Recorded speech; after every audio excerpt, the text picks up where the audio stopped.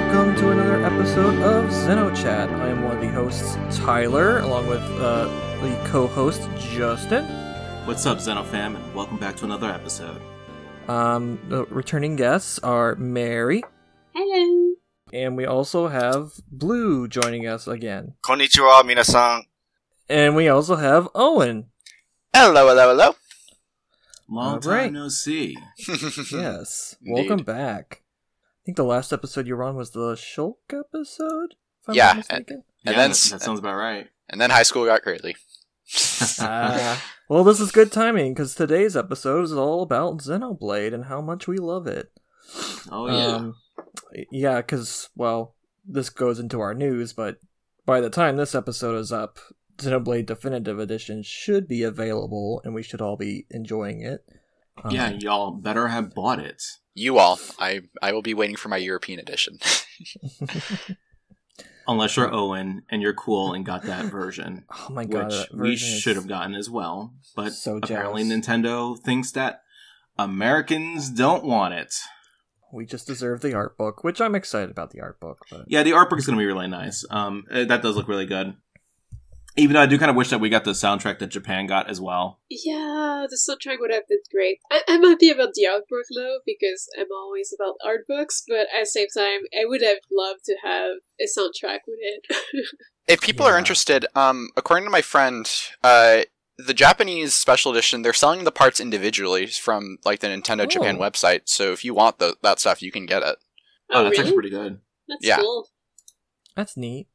Oh, didn't they also... Because I think you posted this the other day, Justin. They're also... doesn't Ami Ami have some merch? Yes. Ami Ami has a whole bunch of Xenoblade merch. I found that out like 2 days ago. It was just the other day that I found that out. And yeah, a lot of people are pumped about it because I posted on Twitter and then that tweet like blew up. But yeah, there's a whole bunch of Xenoblade 1 goodies that are up for pre-order on Ami Ami right now. Like they have a bunch of character keychains and charms. Yeah, I saw them. They were cool. It's like, And they finally. have that one metallic Monado. Like, I don't know, is that a keychain or is it a necklace? I think they're all keychains, but I'm I think not they're sure. all keychains, yeah. Yeah, that's a keychain. It's just, there's one of the Monado that was a bit bigger. And That's the one I'm looking a bit at right more now. fancy. And that one is Mhm. super expensive. But the other one is actually, I think, a set of gacha chibi Monados that are a bit cheaper. Because it's like, basically, the whole Japan, I think you buy the whole box containing all of the different symbols. Hmm. But I don't think you can buy the tiny ones separated from what I've seen. Like, I think it's really the box that you buy.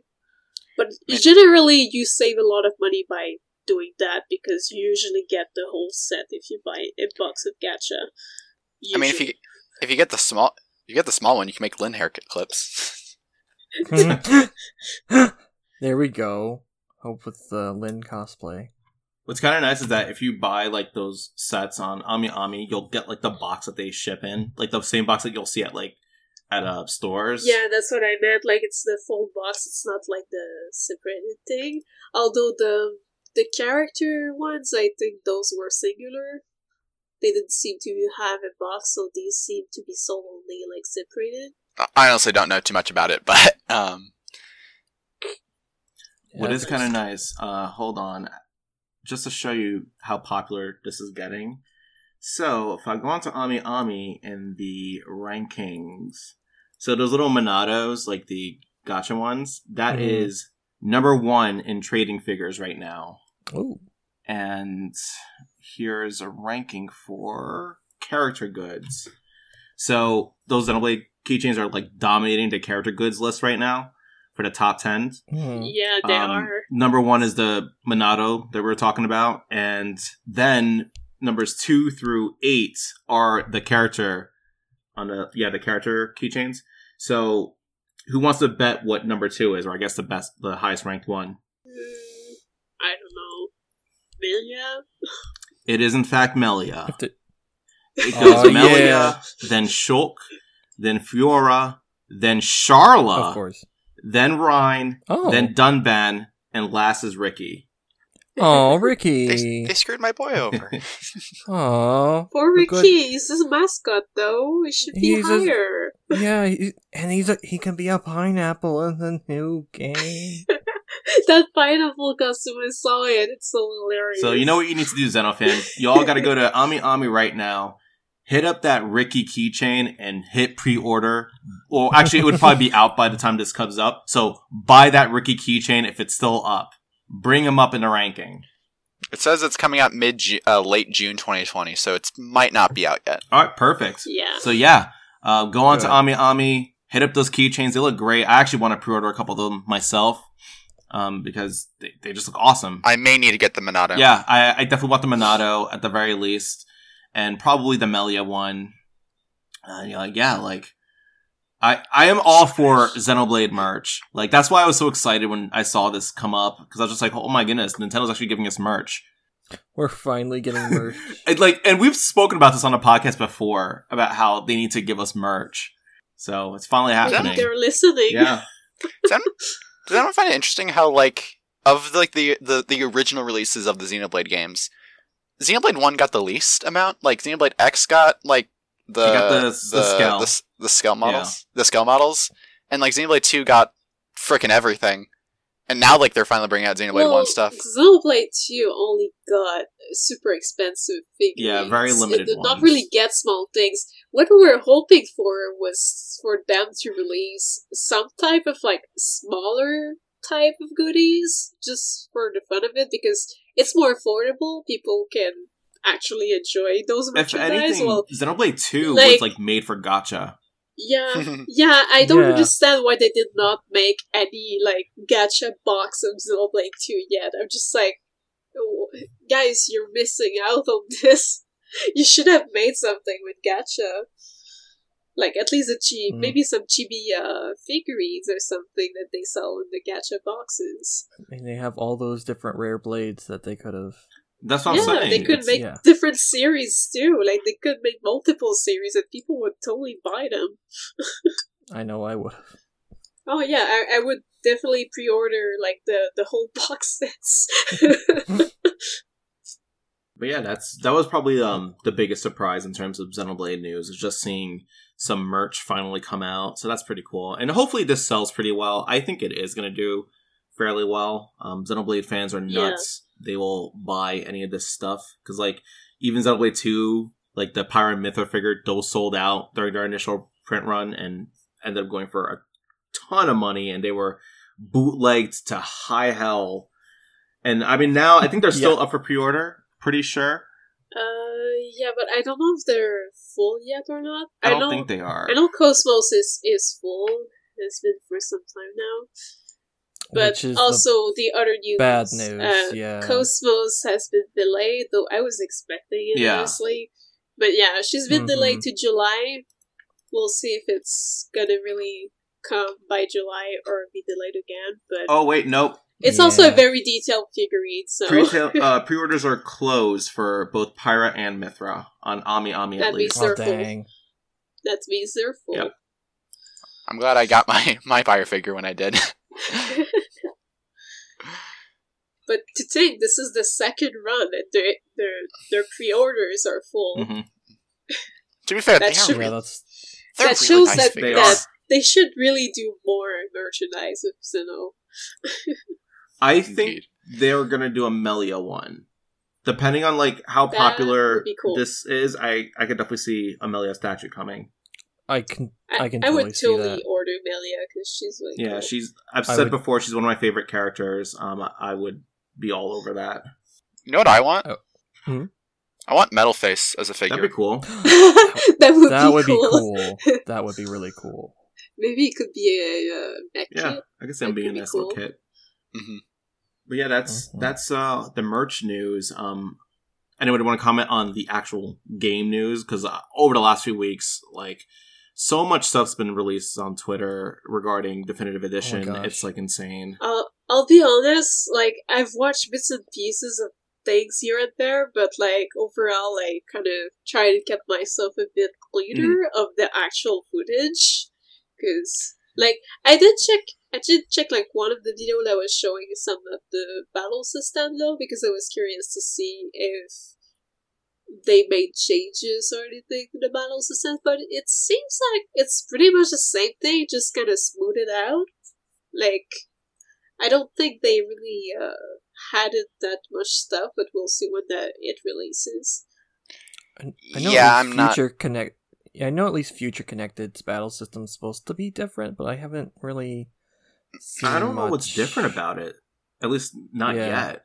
Mm-hmm. Yeah. All we know is that they are. I think they said that they are drastically changing it. Which honestly, this is the company that thought that changing up the battle system for Torna was a good idea. So I'm not surprised. Honestly, the battle system of Torna was so good. Oh, I love the battle system. It was fun. Mm-hmm.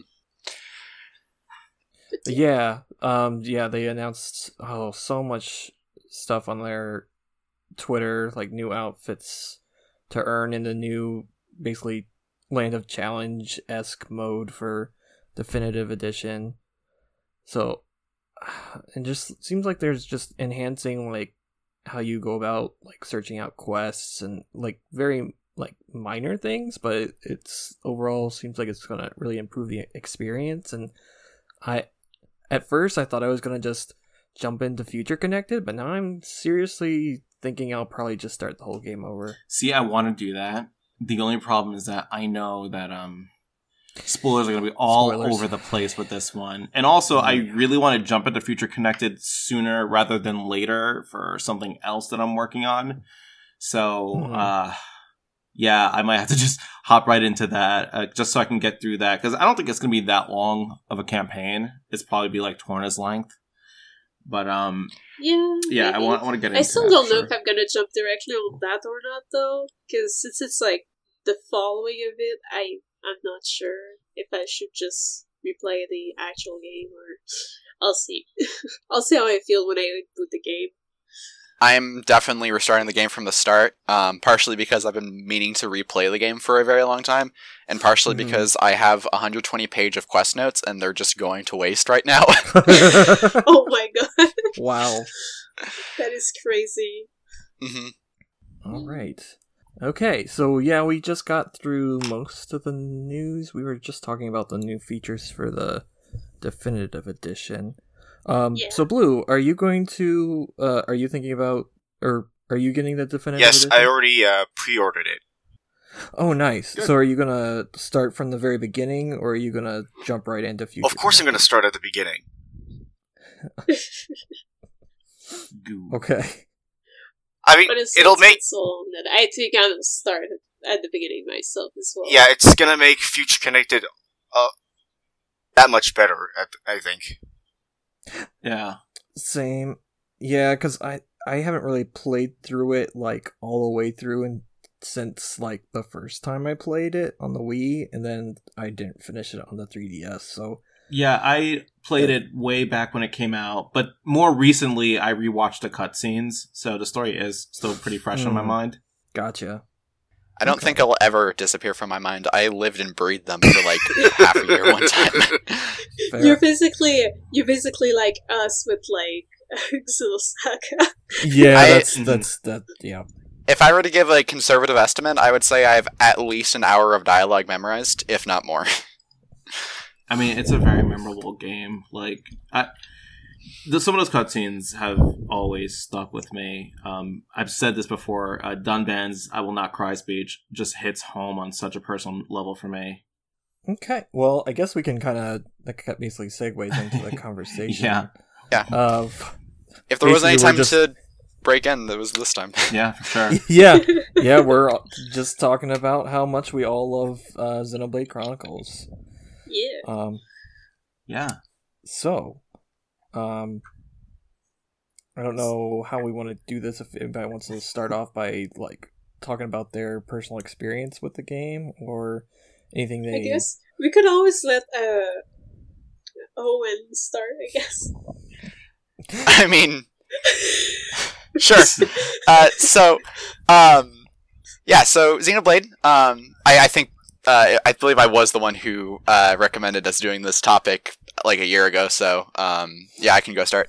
Xenoblade for me has always been it's the game that taught me that the games could be a story, really. I first experienced it. I've told this story before on the show, but I first experienced it through Trigger Conroy in 2015, and then I found I found my copy at a random GameStop during a road trip, and from that point on to today, it's just constantly stuck in my mind as not only a great story, but also just great storytelling. The pacing is brilliant. Everything is awesome. I know that for me, whenever I think about why Xenoblade is so important, I think that this is the first time that Takahashi was ever able to complete his vision. Because, as we all know from his other projects, Xenogears and Xenosaga, he's very ambitious, and that's a very good thing, but he's not very good at finishing things through, mostly just because of how corporate structure works. And so for this one, it felt like he was really starting to learn how much you can put into it and how much you should save. So he focused more on telling an individual story that could possibly expand into a greater narrative, which later happened. Or if it was a commercial flop, then it would be completely fine as it was. And he's learned from that, and over time Xenoblade Chronicles X was a challenging development for him, and Xenoblade 2, I think he stepped away from the directorial position and became the creative lead, but wasn't directly involved in the directing process. But it's a game that is kind of a process for everyone to go through, because it was a learning experience to make for Monolith Soft to make. It was a learning experience for everyone who played it, that maybe you weren't playing Xenogears or Xenosaga, and maybe you've been a Nintendo guy all your life, and you've only played Baten Kaitos, if you were at all new about this random studio. And here's the studio that also makes modern Zelda games, said, what if we took the fanciness of the Master Sword or whatever and just combined it with what we already had, and that became Xenoblade. I'm not claiming that's what it is, but that's my headcanon. Okay. But yeah, it's true that whenever Xenoblade came by, it's true that it was a big change, and it was still they still have their very unique way of writing stories. That's it always has this touch that you can tell it's kind of them, kind of. But yeah, I'm just glad that they managed to do a comeback with this game. I think 100%. it's the main thing that makes I'm so grateful to Xenoblade, because then it kind of made Monolith come back on the map, sorta, because they had been quiet for some time before that, and the US got it so late we had to fight to the death for it. Yeah, but yeah, the good old campaign. I remember those days when they announced it for Japan and Europe was getting it, and Nintendo of America apparently didn't think that we wanted it, so they had no plans to release it here. And it sucks because they the excuse for it, I guess, was that a lot of people weren't playing Wii games by that point. Because for a lot of the Wii's lifespan, a ton of people overlooked many of its good games, and it's only now that people are really giving the Wii its due praise, because a lot of collectors are now getting onto the Wii and finding all these quote unquote hidden gems that they ignored for years. Yeah. Because I remember this, the Wii was out, and there were so many people I knew who refused to touch the Wii because it was the kiddie console. It didn't have HD. You didn't have your violent games on it. So a lot of people saw the Wii as a lesser product, and because of it, many of the games that came out for the system got completely ignored. A lot of people said the Wii had no good games, everything sucked on it, it was just shovelware, and that's not entirely true. What? There was a bunch of good games on it. It's just they were kind of scattered, but I feel like the Wii was also a lot of an era that was kind of like not ignoring JRPGs, but I feel like they felt it would not profit, and so often a lot of RPGs or some like Japanese games like did not make it. Let's be honest here. Yeah. The seventh generation of consoles was not the time of JRPGs. I would argue it was not the time for Japanese games in general. Mhm. A lot of companies, it seemed, around that time, it's not, I don't want to say that, like, they weren't putting out good games, because they were. There was definitely some gems during that era. It's just that I feel like they were kind of, they were kind of trying to figure out how to adapt their style to what was at the time appropriate modern tastes. And I think that, like, once they saw how Western games were flourishing during that era, they were trying to think to themselves, wow, we need to compete with this. So that's why they started designing certain games in the way they were, like FF13. They figured this might be something that would appeal to the Western market. Other companies were doing the same thing. And there's a lot of games that either didn't even come out because they figured we just wouldn't like it, or maybe the style that they had before wasn't profitable anymore. So it was kind of like this weird period where they just weren't sure what to do. I mean, look at the Tales of series. It took them a while to bring some of those over. And then when they did bring over Vesperia, like, it didn't do very well on Xbox. I think it did okay. Like, some people bought it, considering, but, like, to this day, I still hear a lot of people say they completely missed it on the original, on Xbox 360. Well, I mean, like, look at like the climate, right? I mean, this is the second generation the Xbox is in, which is the very first American game console since the Atari 2600 was dominant. Well, not first ever, but you know what I mean. Then you have things like Steam coming out, and then suddenly it and then also the Japanese industry to that point had been very, like, focused on power and like graphical capabilities. Chief of all, Square Enix. It kind of caught up with them, and then Nintendo kind of backed away, and then all the Japanese role-playing game companies, which is since, I mean, it's a little bit more popular now, but at the time it was an extremely niche genre outside of something like Pokemon. Yeah, but I think they, like, actually, my friend just told me because he's listening. But yeah, I think also the Wii was also very focused on kids, and it's a good point to say, like, they were trying to reach out younger audience, and I think that kind of influenced a lot some of the games that came on it as well. Well, I mean, I would agree with that, except for the fact that, aside from things like Final Fantasy 13 and, like, some rare experiences, like rare things like Mistwalkers, like Lost Odyssey, for example, not really anything came out on PS3 either. I mean, we didn't, like, Persona 5 was supposed to come out, but that didn't happen for years and years and years. Although Lost Odyssey happened more of the Xbox. PS3 was, like, a little bit of a slow burn. The first few years especially didn't have too much. You had a couple smaller ones here and there, but later on, a lot of the niche companies stepped up. Like, you had a lot of NIS games coming out on PS3. There's a ton of those. I think Access Games also put out a few. Xseed started getting stuff out as well. I think it was just one of those weird times where, for a good amount of that generation, people felt like they weren't getting too much. And to their credit, a lot of the RPGs that were coming out weren't really getting great scores at all. And a lot of PSP games got really bad scores early on. Some of the Wii RPGs flew completely under the radar, like Opuna, for example, or Arc-Rise Fantasia.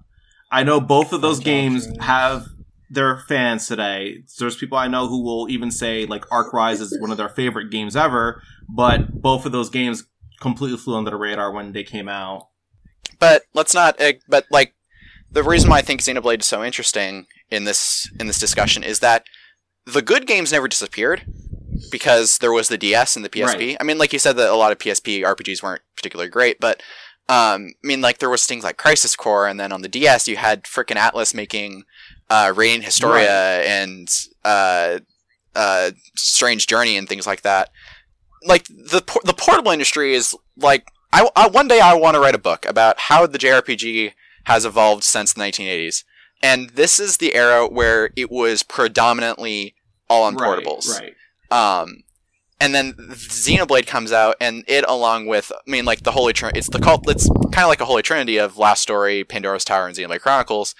Xenoblade specifically comes back and kind of shows people how to do console Japanese role-playing games in a era where things like Dark Souls are reigning supreme, and Western philosophy with Skyrim and Fallout are kind of the new popular games, because really, the JRPG used to be known for its story, and suddenly technology catches up with them, and the Western RPGs can tell just as good stories in different ways, and they become more popular. Yeah, so, but I think it's also, like, for the longest time, a lot of the RPGs were mostly also turn-based, and I feel people were going more and more toward action games. That's so, another... Like, technology was raising as well. Too. So, I think for a while, like, RPG makers had a certain difficulty of, like, just finding the correct balance between, like, they were struggling to find an audience and, like, the story, and, like, they were struggling to understand the audience. Yeah. Because you also have to realize that that generation, like Xbox 360, PS3, that brought a lot of new people into video games. Mm-hmm. Like, games before that generation, a game selling well was like 300,000, 500,000 units. Like, you'd hear those numbers, you'd be like, wow, that's a success. Oh my goodness. There weren't a lot of games that were, hitting million sellers. There was a few, sure. But once we got to that generation, people really started to jump into there. Like, the million started becoming 10 million, for example. There's a lot of people I know who their first real console was the Xbox 360. They might have had a GameCube, they might have had a PS2, but they didn't really care too much about it. RPGs weren't really on a lot of people's minds at the time. Even in the PS2 era, it was really just like that niche crowd, because that niche crowd was there from the 90s. So those are the people who are buying it. Well, once the only people who bought PS2s bought it for the DVD player. That's another thing. That's another conversation too. Yes. The DVD player was a big one, but what I'm trying to say is that the PS2 still had a big amount of that PS2 audience still was from the PS1 and the Super Nintendo, who liked the RPGs, liked those niche games. They were also buying PS2s. They were also buying those games. But once you got like Xbox 360 and PS3, that's when everybody else jumped in on it. And unfortunately, that everybody else, they're not all down with turn-based RPGs the way that we might be. And I think that made it kind of difficult for some companies to try and find that balance, trying to make sure that their games appeal to as big of an audience as possible. I think handhelds is kind of weird, because I feel like turn-based is a lot more accepted on handhelds than it is in console. There's people I know who refuse to play a turn-based RPG on console, believe it or not. A lot of people say that, oh, it's weird when I play it on a TV, but it makes sense when I play it in handheld. And I think that's that's not like an uncommon belief. And also multiplayer gaming, that was also on the rise during that generation too. RPGs are typically single player, at least that style, it tends to be single player. So there's a lot of factors that led into why it might have been more difficult to capture an audience during that particular generation. And I think that's why quite a few companies struggled a bit with it. Eventually, I think they understood their audience. They knew how to identify a niche and stick to that niche. And they were a little bit better about it since.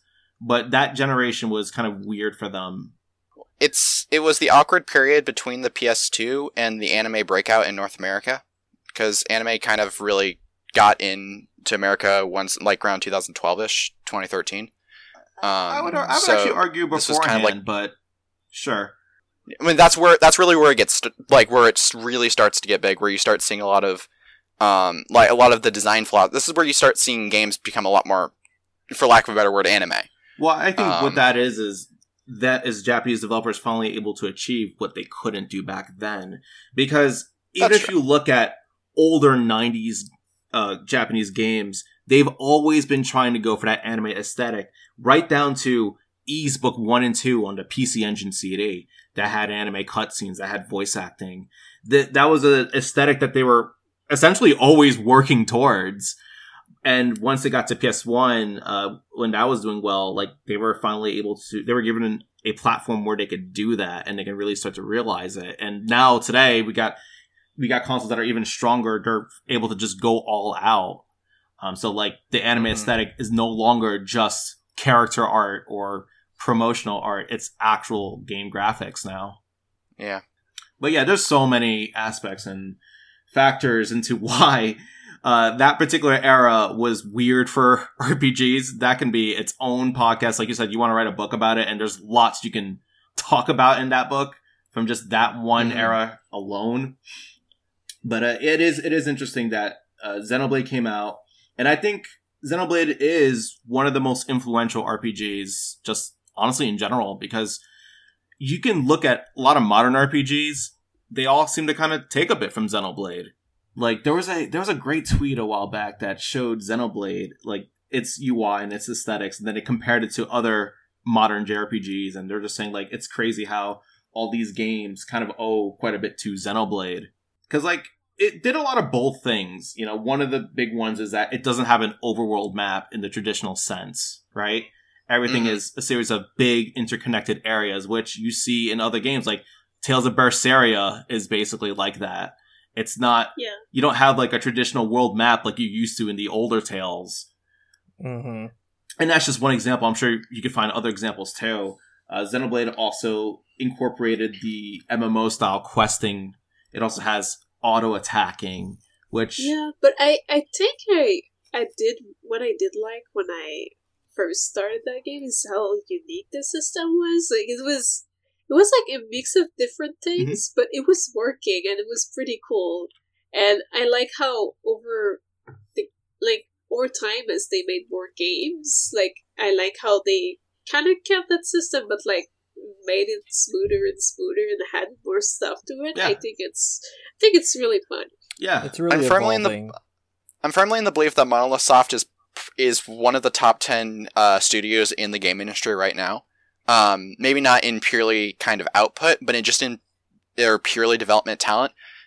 There is that kind of divide that Xenoblade was kind of like. It was revolutionary. It kind of started this new era of kind of different kind of JRPGs. And the reason why Monolith is so good at consistently keeping it up is just because they've been in the game probably among the longest of anyone out there. At least comparable with other Japanese RPG companies when it comes to this particular style of game. And like they're obviously doing side help for Nintendo for their Zelda, Splatoon, and Animal Crossing titles, so they are consistently getting a lot of talent out of whatever they're doing. So it's just this kind of build up into this, for lack of a better word, monolith of a development company. I think another thing that sets them apart is that they don't always throw away ideas; they build on them, and I think that's really good. Like.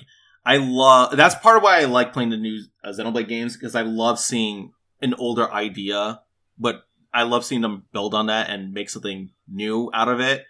So it's cool to see that, like, they'll look at their old games, they'll look at what works and what doesn't work, and they'll try to see if they can make it work in a sequel.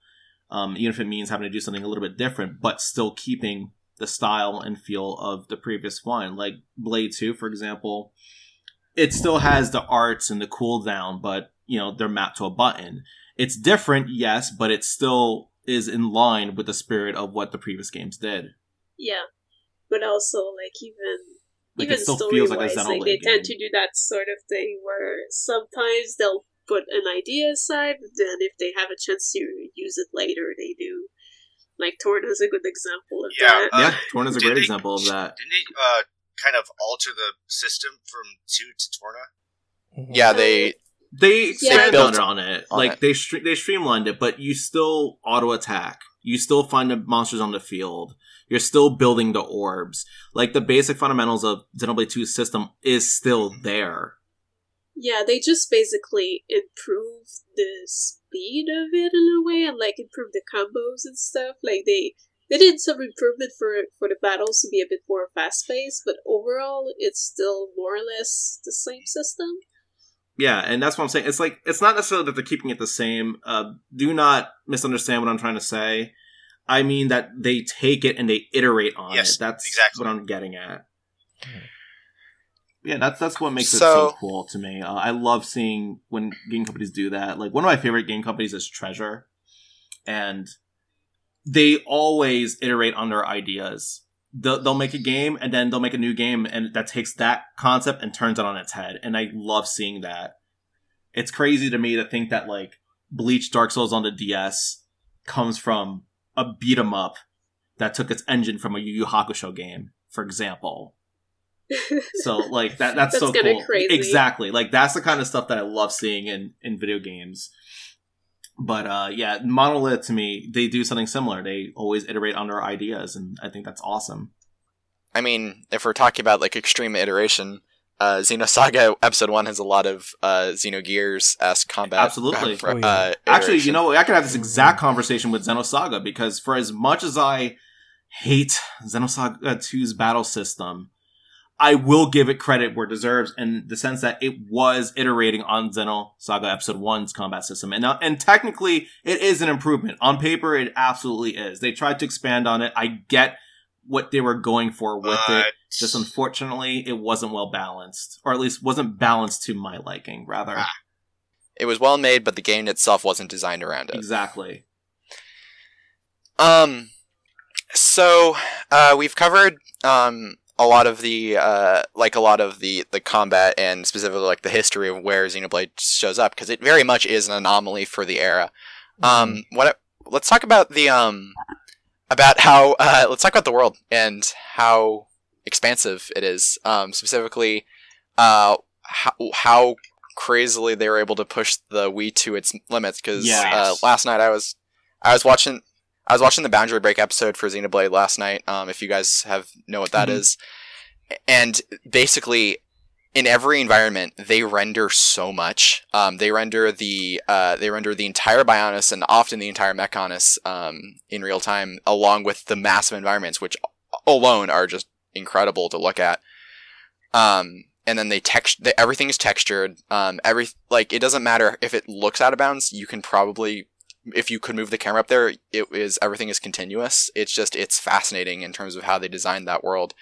Which, I mean, on paper, it's very simple. It's just map the parts of the human body and turn them into maps, right?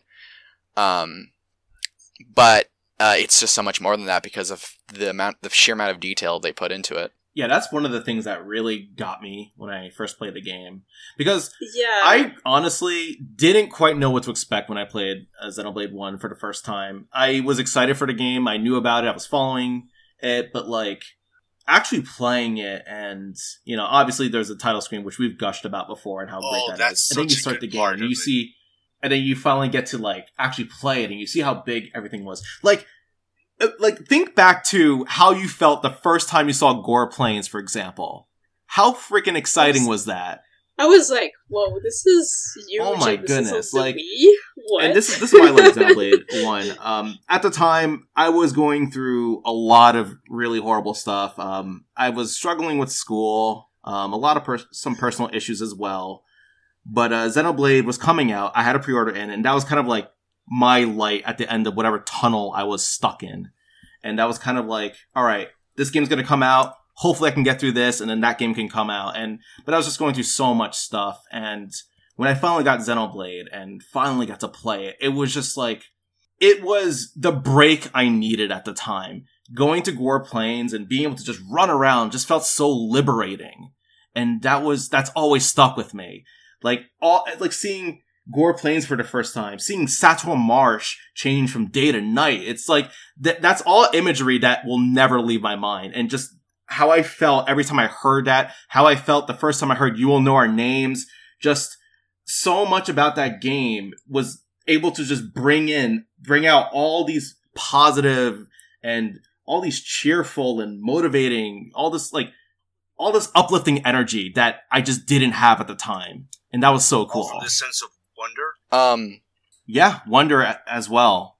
And the game knows exactly that's exactly what it wants you to feel, because if you look at it how the environments are paced, you have Colony 9, which is on paper a very big area, but restricted in terms of how you're either traveling the rim or you're traveling within the crisscross. You're not like, you don't have a full open space. Then you go to Tephra Cave, which is a bunch of caves. And then you get on the Bionis Kneecap.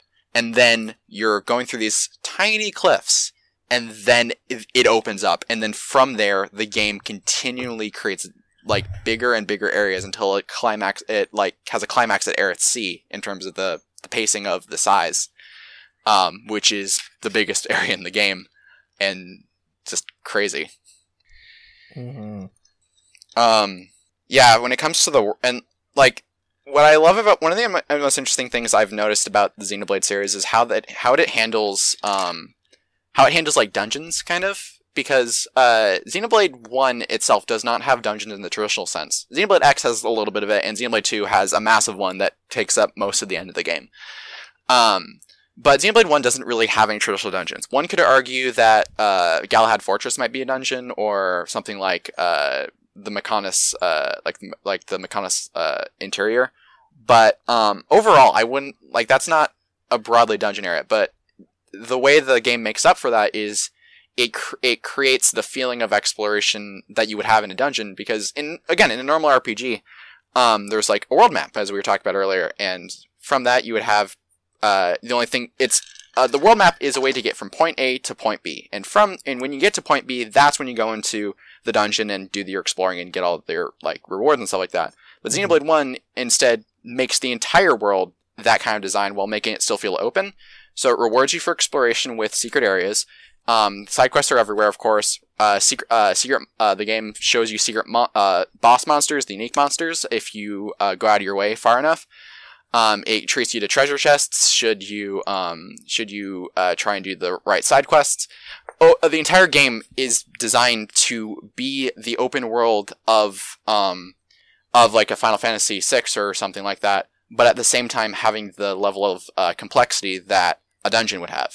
And that kind of melding just works so well for it. It absolutely does. And it creates a feedback loop.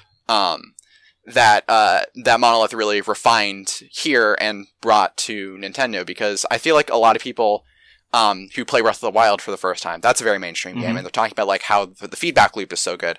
Well, it's been refined over the last 5 years. Exactly, that's what I tell my friends. Like, a lot of my friends, they don't play Xenoblade, but they did play Breath of the Wild, and one of the things that they often praise is the environment design and just the fact that they could just run around and find stuff. And I'm like, yeah, this is why you need to play Xenoblade. Xenoblade started that. Yeah. And it's so good. I love the way the environment encourages you to explore. A lot of people, for some reason, complain about that. They're like, oh, there's nothing for you to find. And I'm like, what game did you play? There's so much to find. And I love how, they often foreshadow future quests. Like, you'll find an item that you don't need right away, but you will need it in the future, and then you get that little vision. Like, that's so cool to me. It always makes you excited to see what's going to happen next. And actually, on that point, the game. So, like, maybe what they're maybe saying is that they're not getting any tangible rewards, because, like, in Breath of the Wild, you get shrine quests and stuff like that. But I'm suddenly reminded of the fact that Xenoblade has so many mechanics that, and specifically its engine. Oh, okay, there's a couple of things. There's 2 points to this. First of all, there's a ton of mechanics that incentivize exploration, mostly the ether crystal mining, but also the fact that every NPC in the game has a unique trading arsenal that and you can trade with basically every NPC in the game, and their inventory changes depending on where they are in the world, which is nuts. I remember that, and that like. That whole NPC, the scheduling and the trading are 2 things that are both, like, really impressive and also incredibly nerve-wracking. Maybe a little frustrating. But the other thing is the fact that the game often uses its vistas as a reward for exploration. Secret areas are all areas that are completely gorgeous from one way or another, whether it be a glowing moss cave or a gigantic outlook. And what's great is that the engine of the game is optimized in a way to kind of seamlessly create, like, de-res the landscapes in a way to make it look so rolling. And if you were just to jump off, then it would kind of transition into, the live play, in real time. And I think, specifically, a lot of people think the original release on the Wii, looks dated. I would agree with that in terms of their textures, but the models themselves and everything that makes up that world is so actually beautiful. Yeah. Textures aside, that it, like, you eventually just start to get used to the textures and you start to see, like, how brilliant the tech used to animate everything is. It's a damn good looking game, like, even for its time. Like, I remember I loved every second of it. Every area just captivated me. There's been many moments where I just put the controller down and stared at it because I was in awe. I just thought this was so cool. Like, yeah, there's technically better looking games on the market, even for 2012, but the fact that they were able to pull off what they did on the Wii, of all things, is just something so crazy and incredible. Yeah, it was really crazy. Yeah, go for it. Oh, I was just gonna add, because I mean, it's crazy, but also that the fact that there's, like, things can look different depending on the time of day. Like, I mean, Satoru Marsh is one, but it's just, yeah, it's a spectacle on multiple levels depending on various aspects of the game. That was pretty cool. Yeah. Then, and then, like, and everything in the game is built and even the game, I feel like when playing the game, it has two missions. The first mission is this world idea, this idea of integrating this kind of overworld and dungeon exploration into a single thing and making a feedback loop that makes it satisfying to play, especially in a JRPG. And the second thing is to incorporate visions into everything. Because it really is. The game is designed around Shulk's vision, so gameplay, whether it be side quests or combat, everything is, and of course the story, everything is based around the idea of changing, adapting and changing, depending on what's going on. Yeah. Mm-hmm. Yeah, I like that, though, because it was neat to see how the story impacted the gameplay, and I think Xenoblade 1 did that in a really, really great way. Yeah. I think the only thing that was that would slightly feel a bit like it was too much for people that are completionists like me was, like, too many side quests. But it's mostly, like, the amount per, like, places, like, I would never continue the story because I was just always stuck in side quests. Side quests were your concern? I guess you're just ignoring the achievements.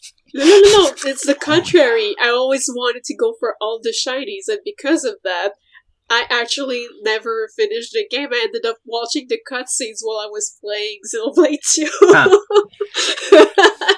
2. Dude, if you want, I can send you all 120 pages of notes that I have on the quests in the game. God. It's adapted from Chega Conroy's walkthrough. I basically watched that thing religiously and turned it into a side quest log that I could constantly look at.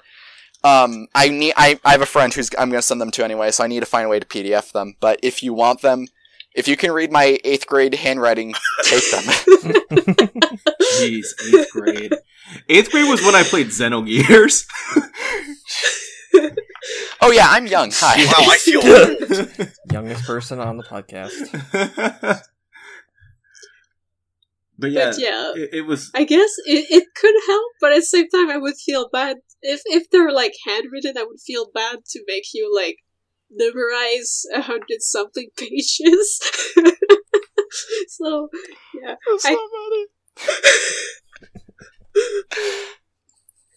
but yeah, it's overall, though, I think one of the big strengths of it, though, was really the story and the world, and in general was just, like, the world in general was just so pretty, and, like, the story was so, like, I think it's one of the story that Monolith wrote of the games that I played, anyways, that was the most, like, kind of all together and complete. Like, they really managed to actually make a story that was very stable with Xenoblade 1, and, like, I really like their other games that have, like, super complicated stories, like Like I'm a super huge fan of Xenosaga, which is a huge like rabbit hole. But like I did enjoy the fact that the story of Xenoblade 1 was holding together so well, and it was just like super smooth going. Like I really, really like this story. And The also, pacing definitely. yeah, Oh, yeah. Go ahead. The pacing, yeah. Yeah. The pacing bed definitely handles the best out of any Monolith Soft game. Yeah. Honestly, it's the most conservative Monolith has ever gone with their story. Yeah. And for Monolith, that is overly ambitious for literally any other studio. Yeah, it's a very that's a good way to put it. It's also one of the more consistent ones for sure. It doesn't quite reach like the highs of some of their other stuff, but it doesn't come anywhere close to reaching the lows. Yeah, it's specifically how they. I would say that. I would definitely say things like Xenogears and Xenosaga are deeper in terms of their what kind of stuff that they choose to do. Yeah, but my only issue is that it's payoff without the setup. That's Xenoblade, that's and my I issue would too. there's a bit of this issue in Xenoblade Chronicles X as well, and I would even a little bit of Xenoblade 2, but that's less so. But Xenoblade 1 is one of the very few games I've ever played where it feels like the game is moving faster than I can predict. Prediction fun. The only other one I can think of is The World Ends With You.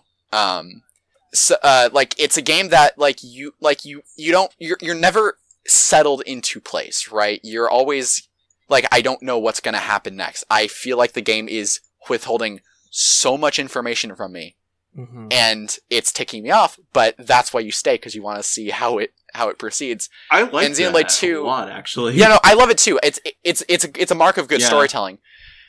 And like every other Monolith game, I mean, Xenoblade X went through major rewrites. Xenoblade 2, it does that a little bit, but it doesn't actually start to set things up until it's halfway through the game. Which is kind of a shame, because Xenoblade 1 sets it up from the very beginning.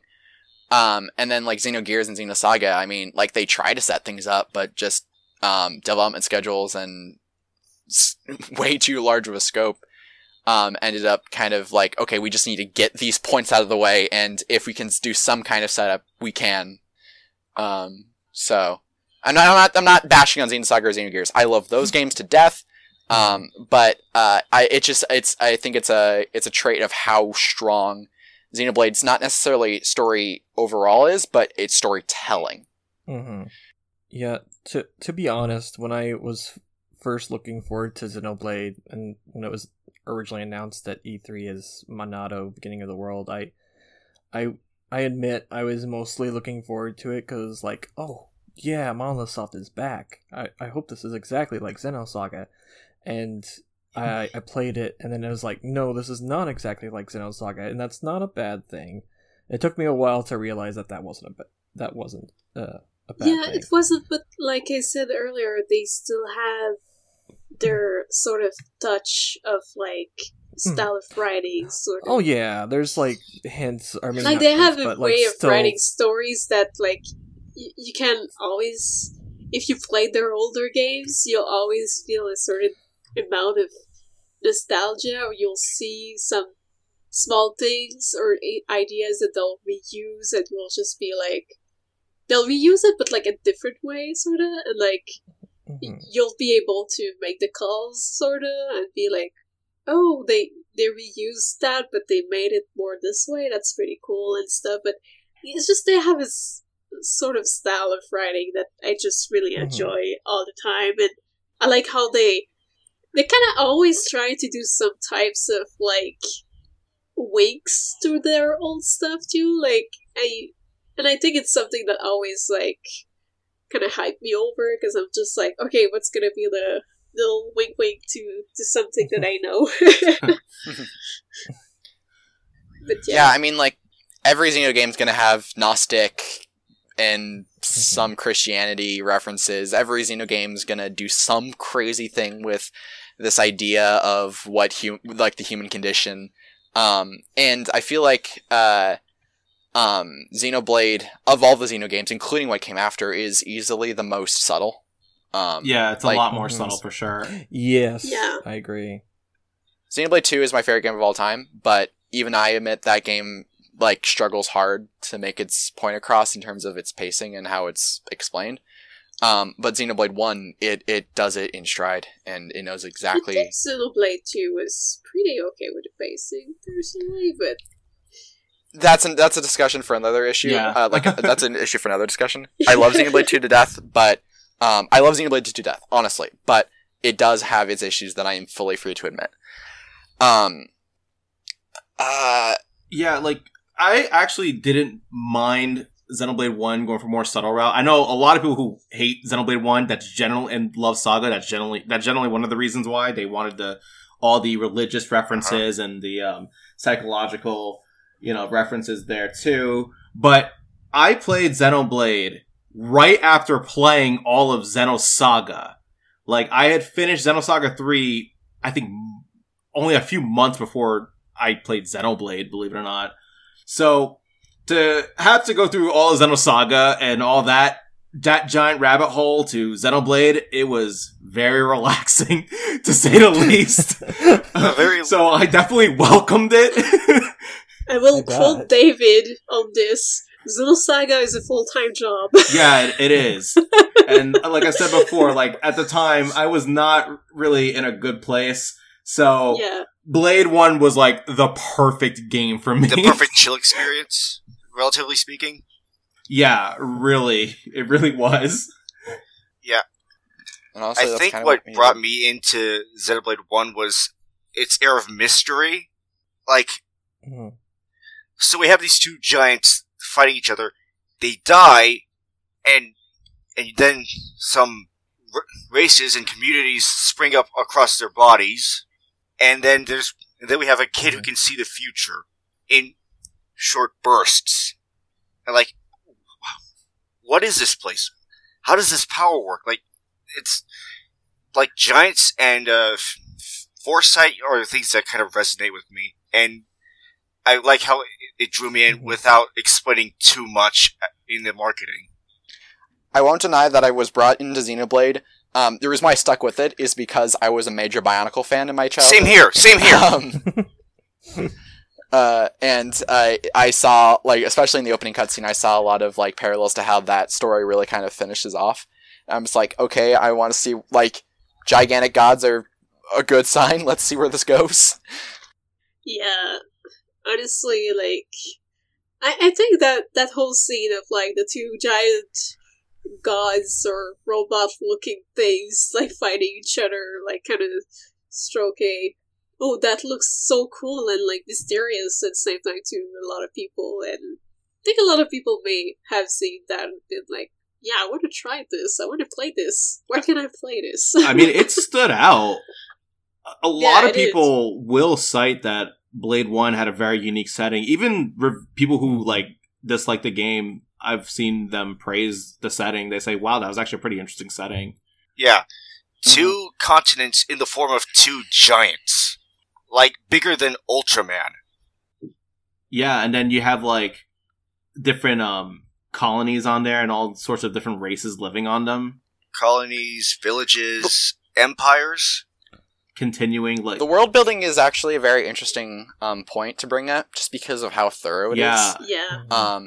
Because another thing that you notice pretty quickly is that humans are not called humans in this game. They're called Hums. And I feel like for us nowadays, years later after playing it, it's almost second nature to us to call the humans of the Colony 9 specifically and Colony 6 the Hums. But at the time, it's like, you don't really think about that in fiction, right? Like, what do you call the average human? How do you would you still call it a human in this world? I know Xenoblade 2 doesn't do that. It calls everyone a human, regardless of if they're Indolline or whatever, which might be a part of its actual message. But in Xenoblade 1, they're Hums, and then there's the Nopon, and then there's the Hyentia, and then there's the Machina, and every one of these has different traits. Some of them live way longer than others. And so, because of that, the entire story is told from the perspective of the shortest living sentient species on this world, and you find out more stuff as you experience things that, like, from people who are vastly older than you until you get to the Machina, and things start clicking together. Yeah. You know, that's a really good point. I actually never even thought of that. Like, that the Homs is they have the shortest lifespan of everything else there, and the story is told from their perspective. That's actually incredibly interesting. Oh my goodness. Yeah, it like one of the things I look at whenever I'm saying like, do I like the story is, it's the first step is take all the characters away and give me like a 5-minute elevator pitch about how the story works out without mentioning a single character. And the second thing you do is, from what perspective are you telling it from? And it feels intentionally chosen to choose the shortest lived species as like the driving force, because when you're coming back into the game, especially on a second playthrough, because the game is incredible on a second playthrough, you can't help but notice how naive you were the entire time, because you are put into those shoes and you notice like, oh, I know where everything shook up. I know how this all started. I know how this all ends. But they're only speaking from their personal experience, which is an age span of 80 years. But then you have people like Egil, who are like 9,000 years old, or like however long. Much longer than any living Hyantia. Mm-hmm.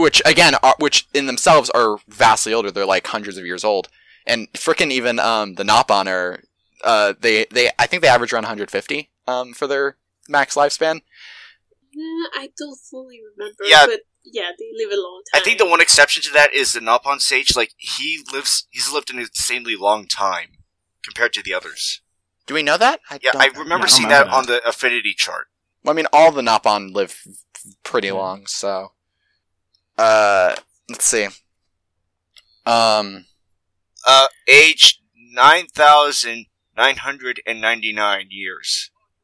Oh, the Nopon Sage. That's what you're talking about. I thought you were talking about Chief Dunga. Oh, no, he's not him. Yeah, the Nopon Sage himself. He's almost mythical in his age. So he's designed to be he's designed to be almost like a legendary character, like the god of the Nopon. Okay, but on that note, does Dunga have an age? Not that I'm aware of. Well, he doesn't have an affinity chart entry. If he does have an age, it was done in extra material and not in the game itself. Okay, so I don't know what kind of topics you guys want to talk about. But one thing I do want to touch on, one last thing for me, is I want to talk about the mechanics that are specific to this game. So I'm speaking specifically about gem crafting. Yeah. And we already talked about trading a little bit, but like gem crafting is a big one, as well as specifically how the arts palette works, and what else? Visions? I feel like there's something else I'm completely missing. Vision. I think we touched visions earlier. I'm sure it'll come up, but my point is, there's a lot of interesting things that they did to make the gameplay of this game more in depth. I mean, skill trees are a big one as well as the. I mean, gem crafting is in itself a fascinating mechanic that I myself have gone into. As I did fight. One of the things one of the things I like about the gem crafting system is how it forces you to moderate numbers, and what I mean by that is, when optimizing gems, you want to create cylinders specifically that are below 100, but as close to that as you possibly can. Yeah. And then from there, you're able to maximize your gem amount, because through that, I was able to make the most busted setup to take on the Avalanche Odyssey, including 100% topple resist gems, which is awesome. So, I don't know what you guys have to think about that. I know it's an incredibly confusing system for a lot of people, but yeah. I think it was a really neat system, though. I do appreciate the streamline gems and augment mechanics in the later games. It just made things a lot easier for me to get some really good gear. I think for me, what I was focused most on for that part of the game was trying to figure out which combination of characters would work best for this situation. Mm-hmm. So, like, do I go with the person who can give me more gems, or do I go with the person who can help me get the most cylinders out of this specific cluster of crystals? Right. Yeah. Yeah. So, Like, and of course, that's entirely dependent on affinity, which this is still the only game in the series where affinity is between all the party members and not between two like in Xenoblade Chronicles X, it's all centered around the protagonist, and then in Xenoblade 2, it's all centered around the blades. So, yeah, that was one thing I actually did not like about Xenoblade 1, is because it was a real pain in the ass for me to have to manage my party and try to build affinities among each party member. And it was especially annoying for the heart-to-hearts, because oftentimes you'd find heart-to-hearts and you couldn't get to them till very late in the game, and I would always forget that they were even there, and then I'd have to grind up and make sure I have the right characters equipped. Like, I like how Xenoblade 2 did it better, where you just found a heart-to-heart and you could just do it as long as you happen to have it unlocked on their affinity chart.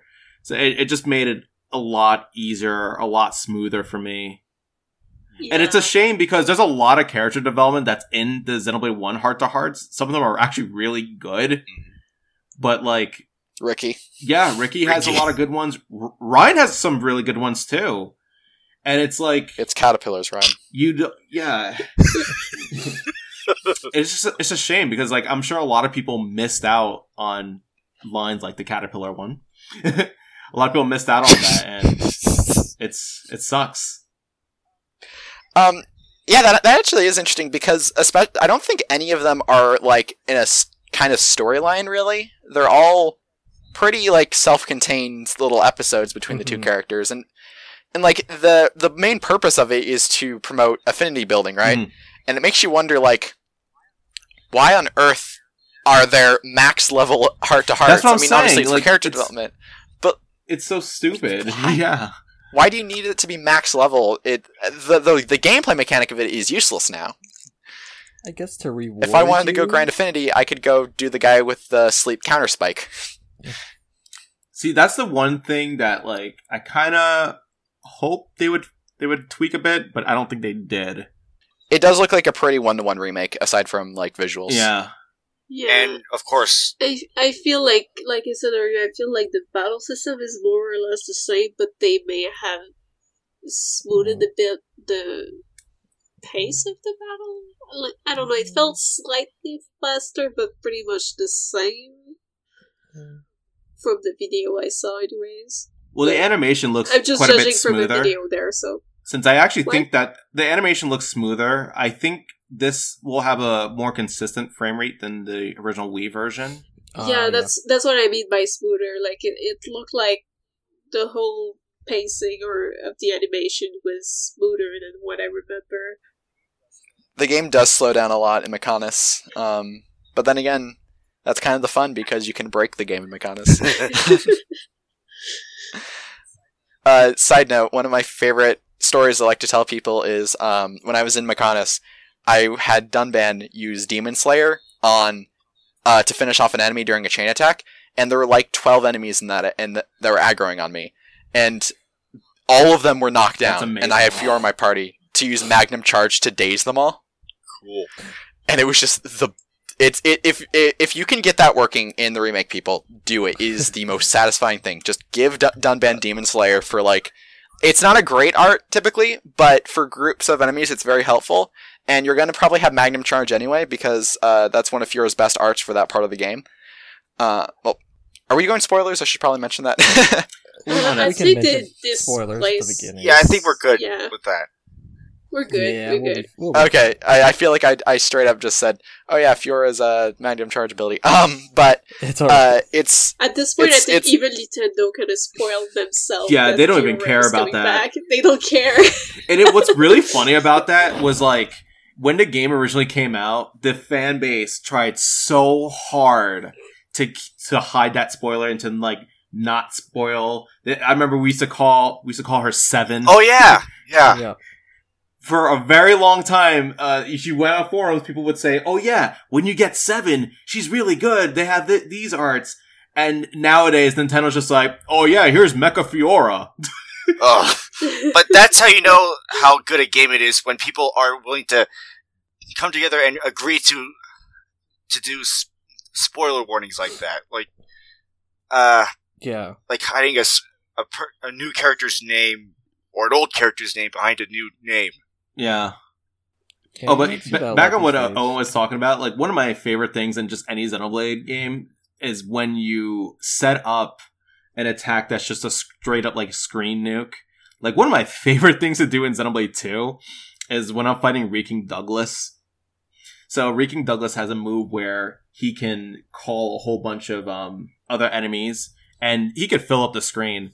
What you should do is do the Dark Orb Chain and seal reinforcements and then fight him. That's the smart way of fighting him. The fun way of fighting him, and the way I like to fight him, is to just let him call all the reinforcements he wants, continue building the orbs, just focus on him, and then in the chain attack, once you build up like your damage by a good like 800%, have Cosmos do X-Buster. And just watch the screen just fill with numbers. It's great. My eyes are bleeding. And then so many, and then the game slows so many down. numbers on my like that. But yeah, that's if you can do that kind of setup, please do. It's really fun. But Blade 1 had some really, really nice setups. Naked Dunban, anyone? I never use that strategy. I hear it's good. It's awesome. I just prefer to grind up for the agility 6 gems. Yeah, I never I love used that Naked either. Dunban. That just reminded me, they're adding one of my favorite things from Xenoblade X into the definitive edition, and that is fashion gear. Oh yeah, fashion gear is gonna be cool. Really? Yeah. Yes, I am so excited about that. Yeah. I don't have to make Ryan look ridiculous for the first half of the game. Right? Yep. No, not Right. anymore. Yeah, sometimes like some equipment you would get look like amazing, and some others look not so good. But you were like, well, I kind of have to equip this because otherwise I won't have any defense. And then you get a Especially Fierce- characters like Ryan who can equip heavy armor. Oh yeah, Yeah, the heavy armor. Oh my god, it looks like a walking tank. A walking, talking tank. Until halfway through the game where you get Magnum Charge and you realize that you can just start damage spamming him. I actually am very excited for that because that makes oh my god, you can use early game the early game underwear to your advantage. Oh my god. The underwear is so good, but I hate using it. Also, side note, I would like to acknowledge the fact that Xenoblade is correct in his assumption that glasses make everyone more powerful. Yes. No shame in wearing Yes, glasses. That is correct. Yes. Everyone is Magane. Yes. Oh my gosh. Everybody. That was another thing that I loved about Xenoblade when I first played it. I loved how the outfits carried over into cutscenes. Yes, yes. Well, the entire game is actually, that's really, so that actually does two things. One, it's really cool because, hey, outfits, that, no discontinuity. But the second nice thing is that, if games are, if like the cutscenes are rendered in engine, I think it's more efficient than just, well, it's more efficient on development, costs than just to make everything pre-rendered. If you want a good example of how different something can be, look at Resident Evil 4. In the GameCube version, everything's rendered in engine, so anything that changes That's right. is the same. But then if you look at the PS2 version, everything is all the cutscenes are pre-rendered, and so there's a lot more of a disconnect there. Yeah. If I remember right, it's not just clothing that carries into cutscenes. Even time of day and people's attacks can change depending on what weapons you have equipped. No. Well, everything, yes, except for that last Yeah, I part. was gonna say, I do not remember that. Yeah, the attacks don't Like, change. the I know colors this of- because Dunban has Color several. of the attacks, at least. You mean like the No? trails? Yeah. Like, I'm pretty sure that was on the website, too. Define. Like, I think he means like when you're Like when swinging a sword Melia- and like, you know how like, when Melia had a certain attack, it was yellow, but for a different weapon, it was red. Oh, yeah, yeah. Okay. he means the attack trails, like when you're swinging and then you get that little trail. I think Yeah, that's that's he what I means. meant. Yeah, okay. Okay, yeah, that makes more sense. Because I'm like, because one of my, one thing on that topic, one thing that I don't like is, the is the battle against Mumkar in Sword Valley. It's the last battle, and when Dunban has a sword to his throat, and it's such an awesome moment. But Dunban's best weapon for that part of the game is like an axe weapon that has a rounded tip, so it's so much less intimidating. Oh yeah, because there's like an inch of space, and if you have like his proper katana, it's like right up to his throat. But if you have like his rounded axe-like kind of weapon, it's like there's like an inch of space. That's something, alright.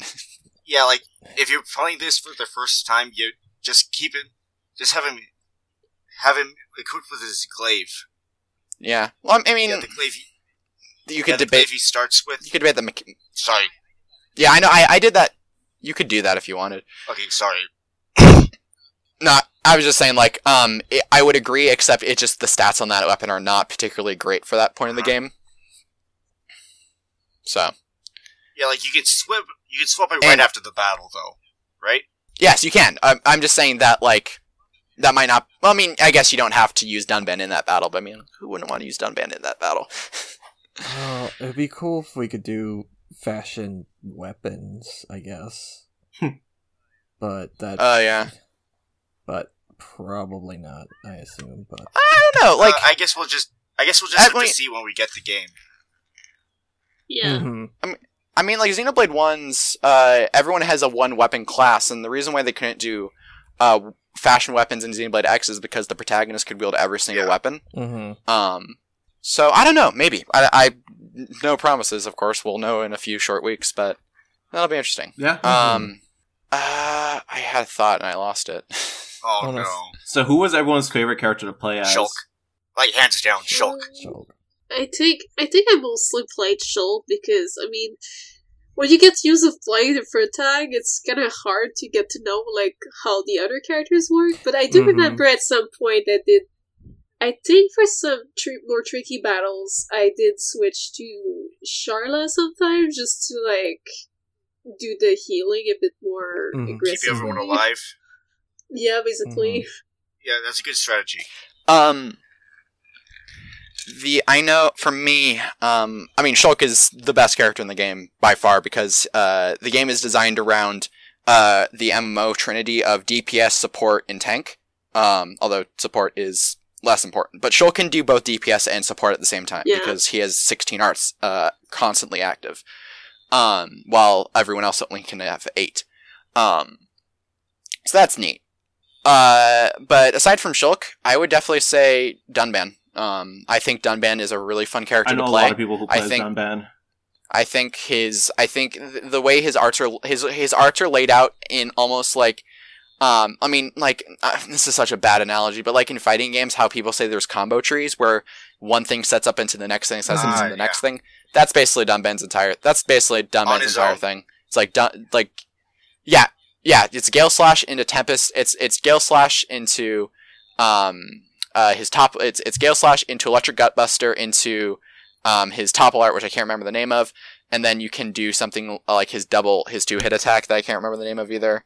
And then of course, Blossom Dance is the greatest thing ever, and it does 4 hits. So yeah, I'm kind of glad you get him later, so that you have to train with Shulk and Rhine, like getting that status combo set up properly. Mm-hmm. Yeah, like the game is very smart in teaching you how to do break and topple because it's the most important thing in the game. Yeah, it is, especially against the Mechon. Mm-hmm. Yeah, I mean, yeah, because that's the only way. The game basically forces you, like, if you do not know how to use the break and topple, you have to figure it out now, or else you are going to die repeatedly. Yep, a lot. Same. Yeah, I'm trying to think what else. Dunban was good. I like all the character playstyles. Like, I even played Melia for a good portion of the game because I don't know. I just find the whole nuke setup to just be really satisfying. I think I had the most fun with Shulk either way, but at the same time, like I said, it's also because like you start as Shulk, so like you get used of like this character. It's kind of hard to break down and go to others and be like strong enough or like good enough to like make proper combos when you don't know the character necessarily. But Yeah. Well, at the same time, the game probably is the best when it comes to incentivizing different party member usage. Yeah. Because in X, you have a protagonist, and basically you're trying to build up that protagonist to your own liking. So, and you want a very specific playstyle, and the AI is kind of not great with whatever playstyle you have in store. So you're probably going to be playing your protagonist most of the time, which honestly, that's what you should be doing anyway. That's the only mandatory party member in the game. And then, outside of story, I mean. And then Xenoblade 2, I mean, like, you can use other people than Rex, but, like, the AI is so good at managing, like, everyone else. Yeah, and the AI was Rex pretty is good. the most... Rex is, like, the best character. Like, he has 4 active blades, while the other people have 3. And, he is healing on the whim and everything. Like, there's no reason to turn off him. But Xenoblade 1, I mean, it's partially incentivized by Affinity, but also the fact that by boss design, especially around the halfway point, the 33% point where you're forced to fight a lot of Telethia, and you learn to use ether attacks with Melia and Ricky. Honestly, the character, I mean, everyone, okay, I don't like using Charla, but even I found Charla to have her uses. Charla stopped being useful to me, like, towards the, like, second third of the game. She was okay at first because, okay, she can heal, but, like, after that, I kind of didn't really use her all that much. Yeah, I think later on I've heard that a lot. swapped her out with other characters, because at that point, Shulk already had more skills to heal, so I was doing both attack and heals a lot with Shulk. I feel like if I play the game, when I play the game again, I might be looking into Dunban more, because something I noticed about pretty much all the Xeno games is that agility is like the most busted stat in like the entire freaking game. Like, especially Xenoblade 2, it's like stupid with Morag when you do her little agility build. I think I've showed you guys my agility build with Morag. It's nuts. I can, like, super bosses don't touch me. It's amazing. And it's like, I mean, yeah, I actually really like the Eva tanks, so I'll probably be playing as Dunban again. I mean, agility was so busted in this game that they separated into two different stats in X and 3 different stats in 2. So, well, was it 3 or 2? I don't remember. So, I mean, if there's any time to use Dunban, it's an agility tank. It's this one. I do want to give Charlotte some credit, because there was one specific quest late in the game. To get one of the replica Monados, you need to kill a level 83 monster, and at this point, you're probably level 70-ish. And it's really dangerous, but it's not really like a special boss monster or anything. So what I did was I had Shulk on AI, and then I used Ricky to spam roly-poly to get it to force topple, and then Shulk would presumably daze it, and then Charlotte would headshot it, and it would kill it, and it would get me the drops I needed. So if you're, one thing I will give Charlotte credit for is that she's very useful when under-leveled. But if you're going through a normal playthrough with the normal amount of side questing, you probably don't need her too much. I don't fully recall, like, at the point of the game I was at, like, who I was using fully, but I definitely most likely had Shulk and Dunban, and probably the third one was when I was swapping depending on the situation. Well, I think this next playthrough, I'm definitely going to try out Melia more, because I remember when I played originally, I was not very good at her, but after hearing... Yeah, you gotta do some pretty specific stuff with her. Yeah. Just spam Summon Bolt. No, but even before you do that, you gotta set that up properly, too. That's why the AI can't play her, because, like, there's some very specific stuff that you need to do. You have to summon the correct elements, then you gotta do the duplicate, and then you discharge with Summon Bolts. And I think, like, the AI just does not know what to do with any of the elements. So, like, if you have Melia on your team, do not have her on your team unless you're going to actually play as her. It is fun, though. Like, if you learn how to play as Melia, she's actually pretty awesome. And I think she could even self-topple, too, if I remember correctly. She does. She has Spear Break, which is a very specific brand of breaking where it doesn't actually inflict the break status, because Starlight Kick, it only works, like, after Spear Break. Right. And when you do Starlight Kick, it force topples on enemies that would be immune to break, but not immune to topple. Yeah, she was really good. And I remember she was great for the super bosses, too. Because, like, you don't get that, what was it? I think Blade 1 had, like, this thing where enemy agility would be ridiculous depending on, like, if there were 6 levels higher than you, like, their agility would just be way up. But, like, that didn't apply to magic. Mm-hmm, yeah, magic is 100% accurate. So, like, Melia was really good for super bosses. And I remember even back in the day, a lot of people who were trying to solo super bosses, they would use Melia. I, low-key, did not use Melia in any of my super boss attempts. I try, I feel like every year, roughly, I try and boot up my old Wii copy, and I try going into any of the super bosses with my old build, and I get absolutely destroyed because I'm not practiced in the game at all. Yeah, I gotta practice too. Like, if I was to try to play some of the super bosses today, I would just get destroyed. Xenoblade 2, no. But Blade 1, yeah. I need to remember how to play that well. Mm-hmm. Yeah, because even if it's similar systems, it's still, like, both are still very different and have their particular ways of, like, triggering combos. There's a lot of nuances and quirks. Blade 2 is very fresh on my mind because I spent a lot of time playing that and optimizing in that, so I know what I'm doing with that. But Blade 1, it's been a hot minute, so yeah, I know when I play it, there's gonna be a bit of an adjustment period for me. Yeah, I don't think I've played my Wii copy in a while, partly because I don't have the hardware to do it anymore. I still have my Wii. I just don't have a television to use it with. Get an HDMI converter, it's very helpful. Yeah, I did just get one. But I don't want to play the Wii in the kitchen, is the problem. And I'd rather not bring that kitchen TV to my room, so I'm possibly considering getting a TV for my bedroom. I mean, you could always look if some people are selling older TV or something. Yeah. Like, a lot of people, if they buy a new TV, they're either gonna sell the old one very cheap or just give it away. So, you never know. Yeah, you never know. But thankfully, the Definitive Edition is coming out soon. And for that, I don't actually need a TV. I can just play it on the Switch screen. Mm-hmm. Yep.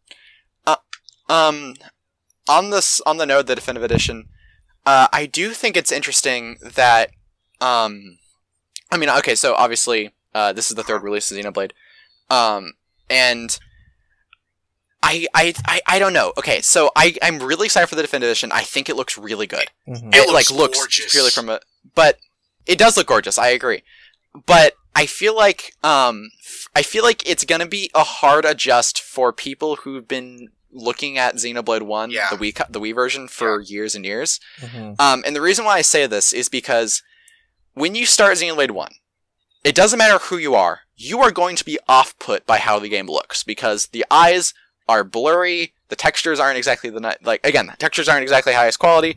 It is a hard game to look at first. But over time, as you play more hours in it, and as you start looking at more vistas, it starts to, you start to get more comfortable with that style. And that in your eyes is what Xenoblade 1 is. The Xenoblade 1 is painterly, it is muddy, it is that.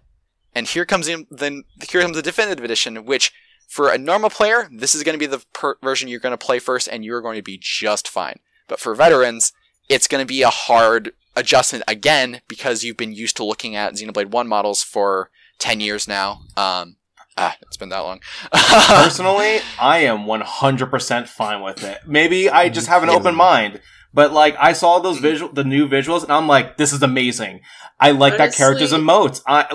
I get it. The Xenoblade 1 looked a certain way, but, I'm not somebody who's gonna be like, this is the only way it can look, anything else is wrong. No, that's stupid. I hate that mindset, to be honest. Yeah, I think it's counterproductive to do that. To be honest, I really enjoy the new style because it's more colorful, they have more expression to them. Their face is actually even more animated and stuff, and I'm just I'm all for that, because I feel like the scenes are gonna deliver even more feelings and impact just from that alone. So exactly. Personally, I don't really care for the whole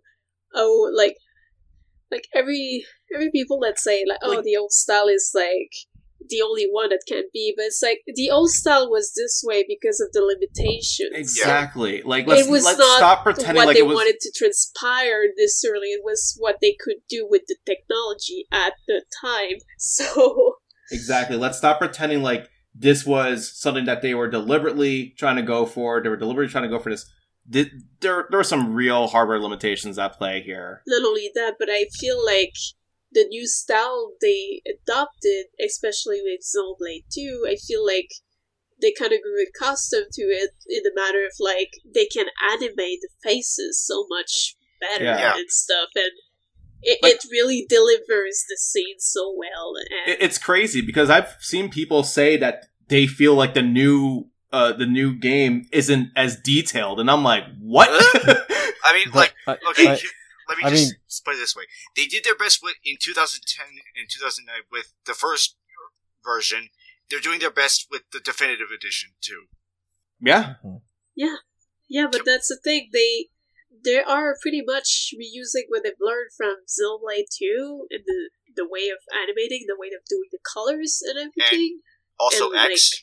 The hardware Oh, yeah. the hardware is much more powerful too, so it changes a lot of like what they can actually deliver, and of course they're gonna use the highest thing they can deliver, which is their new style. So And to be honest, I thought the original character models for the game were hideous, in my opinion. That's Yeah, fair. and you That's know what? completely I fair. think they look It's cool very and fair. kind of unique, but at the same time, like it felt a bit stiff. Like Especially going, when you compare it to Xenosaga Episode 3.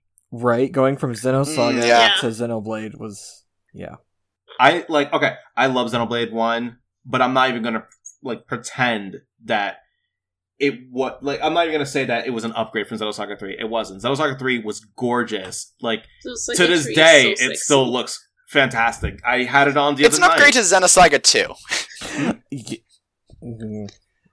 Xenosaga 2 is not a bad looking game. It's not a bad looking game, actually. It's different, It's just but I the actually don't in-game mind it. renders that have Mhm. problems. But Xenosaga 3 looked Yeah. incredible, and then Blade, yeah, it didn't fare quite as well to me. It doesn't hold up as well either. Like, it's Yeah. impressive for what they did, don't get me wrong. Like, considering it's the Wii, considering how much they had on screen running at the same time and all rendering, it looks great when you think about it in that perspective. But when you take that and compare it to what's been released since, yeah, it doesn't hold up as well. It's really interesting looking at specifically pre-release images and seeing how the character models changed, Yeah. because they actually, the way they textured the eyes before, they created eye sockets for it, and it was a little uncanny, sure, but I mean it was pre-release, so they weren't refined. Mhm. I only assume that they changed what they did was either because they wanted to focus different parts of the body in terms of how they wanted things to move, or because the scope was getting too big that they had to reduce the triangle count. Both are equally viable reasons for why it was changed so much, but I'm a diehard fan of. I love the original look, and I know once the new version comes out, I'm gonna love it because 9 times out of 10, I think a game looks way better in person than it does in trailers. I agree with that. Xenoblade 2, for example, I was hyped as all hell for that, but even I was blown away by how good the game looked. Yeah. Because I've been watching all the trailers, and the trailers do not give the game justice. It is beautiful. Mhm. Yeah, but But it's also that Monolith, every time they show a trailer, it's always kind of already outdated, and they always kind of they pretty much add on to the graphics as they go. You would watch the first few trailers of Xenoblade 2 and watch the last one, and you would see how much they changed between the two. And even the last one, I think between what we saw in the trailer and what we saw in the game, there was again extra stuff that had been yeah, I mean, I think the only thing I can say about it is, Xenoblade for me, when I first saw the ending of this game when I was in 8th grade, it was the kind of profound, almost awakening type thing that people have whenever they finish a good piece of media and they're like, how do I process this? And I did have like this kind of stupor for a while of like, what do I do now? Because this is like, this was my life. Yeah. This was like my life. I know watching... that feeling. That was my feeling at the end of Xenosaga 3. I feel like everyone who plays a Xeno game is going to get that experience. Yeah, at least, yeah. like, we all connect with different ones, but I feel like we all have this one out of the series that really, like, shook us or something, and that really stick with us. Like, it could be a different game for each person, depending on their perspective and what they live, what they feel. But, like, I feel like there's always at least one game that kind of, like, stuck with, like, the fan or something. So, yeah, like, for me, it was Saga 3 until I played Xenoblade 1. And Xenoblade 1 was the game that, like, really struck a chord with me. And because of its environment, as we discussed, the gameplay, but the story, Shulk really reminded me of myself at the time, and both like his strengths and also his weaknesses. And going through that quest, I was going through a lot, and I was trying to essentially right a lot of the wrongs at the time, and just trying to better myself. And watching Shulk go through the story, it felt like I was going through on that journey with him. And by the end of Xenoblade 1, I felt like a much better person. Like, I had a better idea of where I could take my life. And my life has been a lot better since then. So, because of that, Xenoblade 1 has always stuck out to me, because Shulk's story, also Melia's story, was incredibly relatable in certain spots too. And both of those characters really stood out to me, and they've always been memorable. And there's lines in that game that have always stuck with me and helped me in hard or dark times. And the music has always been there to, be uplifting and keep me motivated. And that's why Xenoblade 1 is my favorite. I miss Yoko Shimomura. I love the soundtrack in that game is just, oh my goodness. I love Yasunori Mitsuda. I think he's a brilliant composer, and I think his music is absolutely brilliant. I love his stuff. But I would be lying if I didn't say that I preferred Xenoblade 1's music over anything that he composed from Xenoblade 2. Yeah. It's tough for me. Like, they're both up there for me. But I think I'm more of a Mitsuda person, but at the same time, like, I like both of the styles. Both are totally super good. They're both great. I'm more of a Mitsuda person, but that's because of Chrono Trigger bias. I think it's because of the bias that I grew up with his music, so... I just personally think Shimomura does better with soulful music, which is kind of what Xenoblade 1 especially needed. Especially, well, for a lot of the cutscene music, frickin' Ace comes in and does all the battle music. Oh man, I love that battle music though. It's so good. Ace. Mm-hmm. Side note: I also miss. I also kind of miss the fact that Ace, quote unquote, Ace Plus isn't like composing Xenoblade games anymore. The Ace is like but Ace Plus is 3 composers, while Ace as a overall unit is 2. I believe 1 left when they were transitioning from Xenoblade 1 to 2 or something like that. I don't know exactly, but it's. I don't quite feel the loss, but I just think it's worth mentioning. I never knew that. Yeah, Ace Plus is composed of 3 composers. The Ace Plus listed in the soundtrack. But when they brought Ace back for Xenoblade 2, they only brought 2 of the composers back, I believe. So, people might want to double check on me on that, but I believe that's correct. I was also a fan of several of Kenji Hiramatsu's tracks. That music's also super good. I mean, Hiramatsu's still around. He composed Torna. Yeah, he did the battle theme and shit. Counterattack and the original.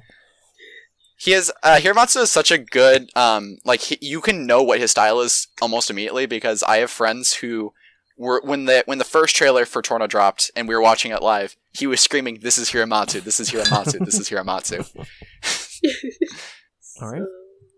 Is there anybody have anything else to share about that we might have missed? I think we covered a lot of things, maybe a bit in disorder, but I think we covered most of this stuff.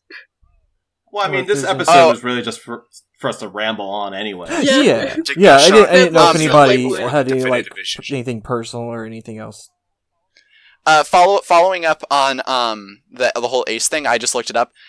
So yes, Ace is a duo. It's Tomori Kudo and Hiro Yamanaka, or Chico.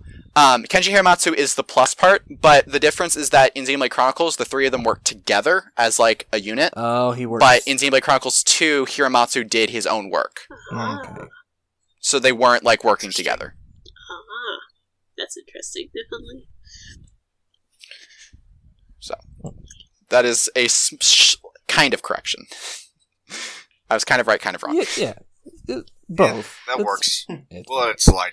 I gotta say though, I Yeah. do love that there is like more than one musician or composer working on the games most of the time, and like also like even artist wise, like there's been so many artists that like provided art for like the Xenoblade series as a whole. That's just like it's so cool to see this many people come together and do stuff. Monolith didn't even have. What? Monolith didn't have a dedicated art director until until after Xenoblade 2 came out. Yeah, That's I know, right. but So, even so, well- like I still find it cool that there's multiple artists involved. Like, I love that about Xenoblade 2. Yeah, well, Mhm. I was just gonna ask, does anyone know who is behind the art design and or character designs in Definitive Edition, or have they said? I might have a lead on that. Let me double check. Because it doesn't. Um, Because definitely not. So Saito was from Xenoblade 2. wasn't it someone Yeah, that Psycho- that was on Xenoblade 2? Yeah, Yeah, it doesn't seem like that. But it doesn't look like Kanehiko Tanaka's designs from. I'm When not he sure designed- who it is. I think Yeah, I read. remember- I did read something. Yeah, about yeah. Tanaka was X and Xenoblade X and Xenoblade. And Xenosaga. Mhm. He was this random freelance guy. I know that Tanaka does have his art in like the Minato secret files. Oh, really? I know that. I was quoted. I was responded to this morning by someone who corrected me. Claimed to source a piece of artwork that I had been looking at for a very long time. It's like a painterly image of Shulk and Fiora that I'd always assumed was fan art because I didn't know who drew it. Mhm. But no, it was apparently Tanaka. Oh, cool. Then that. But let me look up. Well, then that's Sorry, go cool. ahead. Oh, sorry. I was just gonna say then that's cool that for like when Shulk and Fiora popped up in Xenoblade 2 for the DLC, they were designed by Tanaka, so that was kind of That was cool. That harkened back to that. That was artwork. her. I'm looking. It's Oh, alright. fine. Like any awkward silence will be edited out. Yeah. Yeah, because I remember, was it some? It was either some. I don't remember when that Takahashi said that there wasn't really a character designer for the original Xenoblade. Yeah, It's wasn't been that in a an bit of interview? time, but it's they recently said that? I think that they talked Hmm. about that. So from this random game FAQ post that I just pulled up, the art design was done by Akinobu Yamakawa, Tadashiro Usuda, Kunihiko Tanaka, Yasuyuki Hone, Tony Waimenko-ku. Let's see, I'm reading further. Tanaka only did a special illustration. Let's see. And it says Tanaka, Hone, and Ku are not listed for character designs, so make it that way. I remember Hone. He designed the Bionis and Mechonis. Mm-hmm. Well, I mean, yeah, but didn't the wasn't the story? Well, the final designs wasn't the story that Takahashi built like a model, like a beta model of the Bionis and Mechonis and brought it into like a board meeting one time. I'm pretty sure there was Yeah, a I think that- model. I thought that model didn't know was he made brought it by- into brought it into a meeting. I think that I don't model think he brought was it to a made meeting. by Hone, though. I thought it was. Was it? I don't remember. All I just remember is that was the genesis of the project. Mm-hmm. Oh, yes. I got nothing else. Does anyone else have anything? Yeah, is anybody... Nope. Not really, but I guess we could always confirm that info another time, maybe when we have more information about character designers, because it feels like it's still a very blurry line still. I mean, they have a character designer finally, and like they have an art director, and who's like full time now, so yeah, that's good. Gods. Like, I love the art of Xenoblade 2, but but when it comes to looking at that, there's two ways of doing it. The one is you wanted a lot of different styles to represent the different like blades and all that, and the other part was the staff. It was extremely understaffed because everyone was working on Breath of the Wild. Yeah.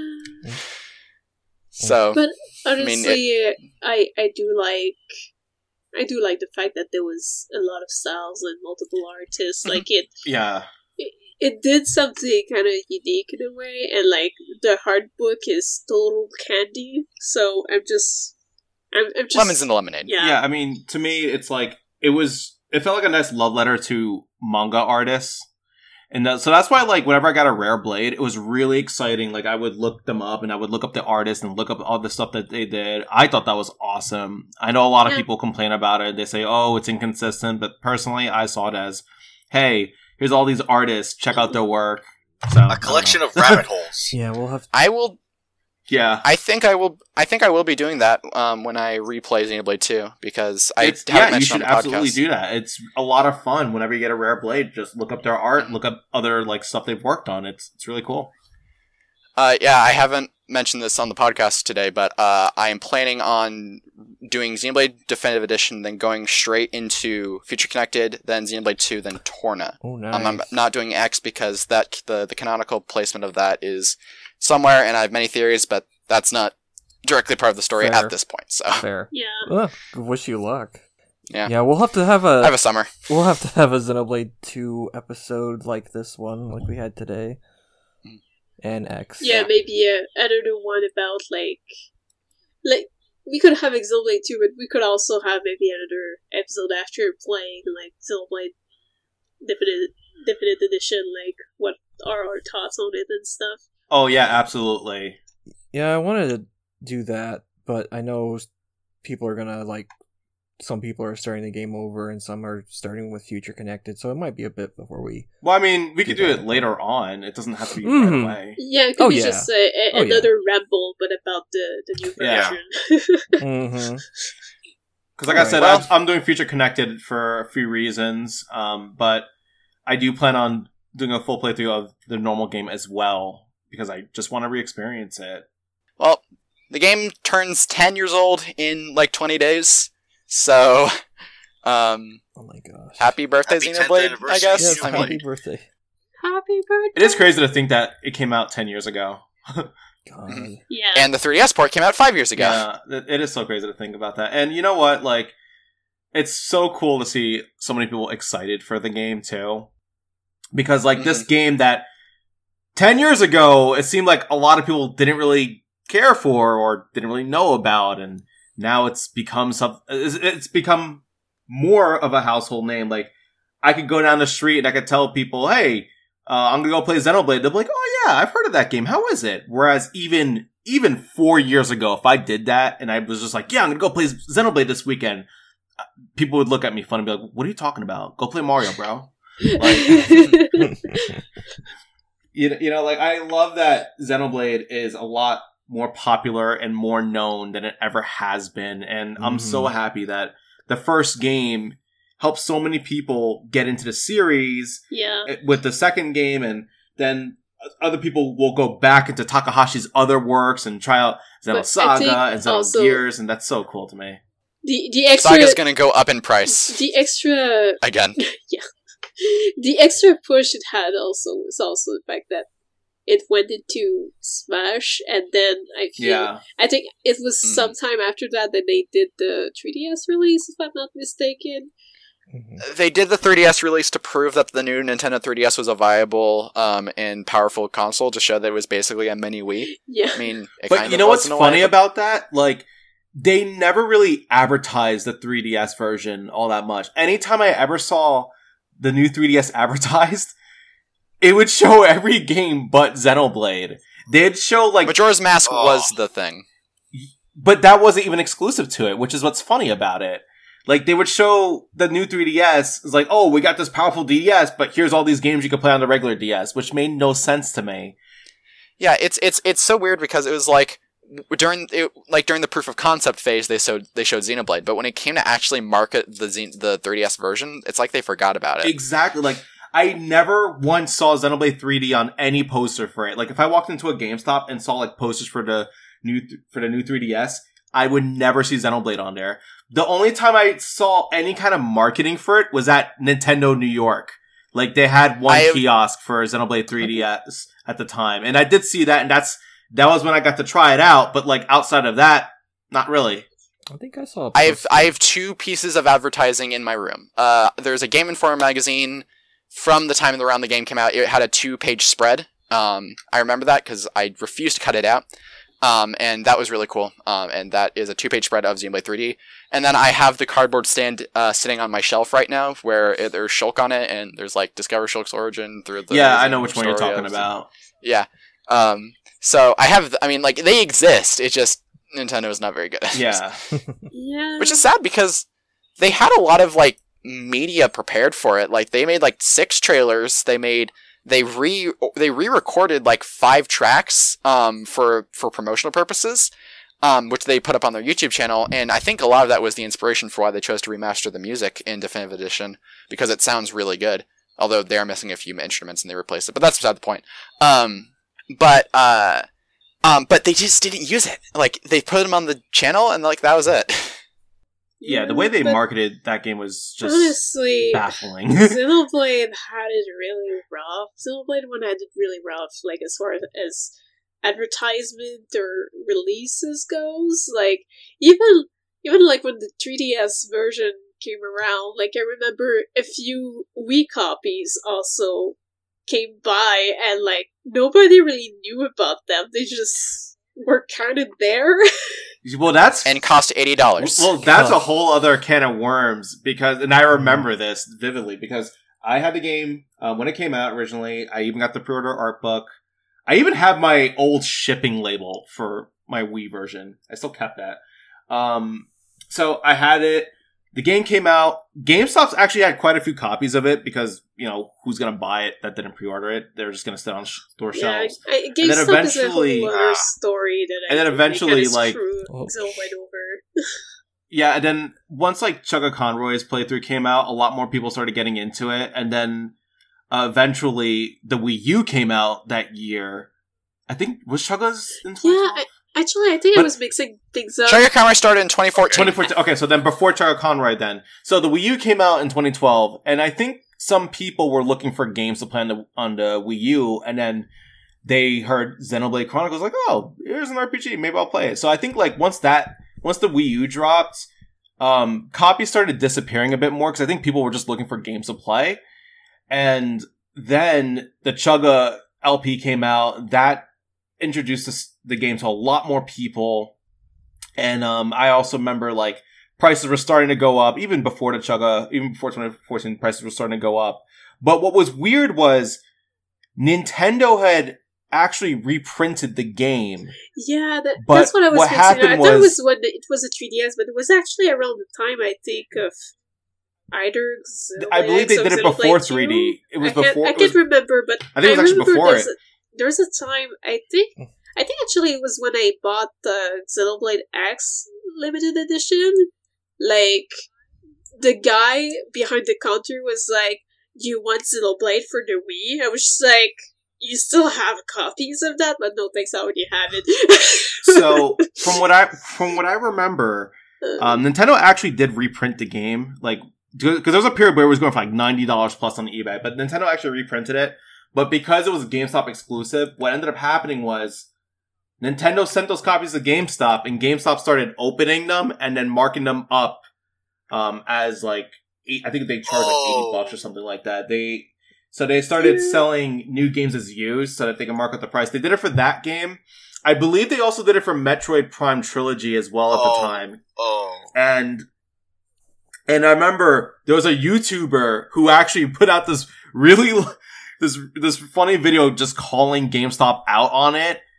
Because if you went on GameStop's website at the time, they suddenly started putting a lot more Xenoblade stuff on the Xenoblade, but they put all these extra assets on there. So she looked up Xenoblade Chronicles on GameStop at the time. What used to be just a normal GameStop page suddenly became like this big Xenoblade page with all this artwork and story synopsis. So, because they started promoting it more so that they could charge more money out of it. Yeah, they started doing that. And then another really weird thing that happened that I'm not even fully sure what the story about this is there's like this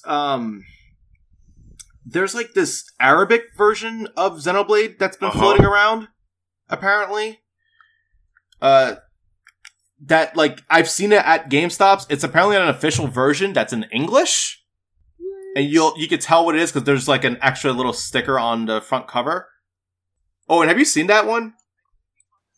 I believe we talked about it during the Shulk episode. I think we might have spoken about that. But yeah, then they had that print run. I had no idea what the story with that one is, but I've seen it pop up. I've seen it in GameStops out here, so it's apparently official. But I just don't know much about it. Hikari, can you answer me a question for me real quick? You said you got your copy of. Did you get your copy of XE1 when you got XEX? No, it's just okay. It's just at the time when I got Xenoblade X, the guy had received copy of the Wii version of Xenoblade 1, and he was hiding them in the counter because I was a fan of Xenoblade. It was like, "Do you want this?" And I was just like, "Gotcha." I was just like, "I already have it, but what you got copies?"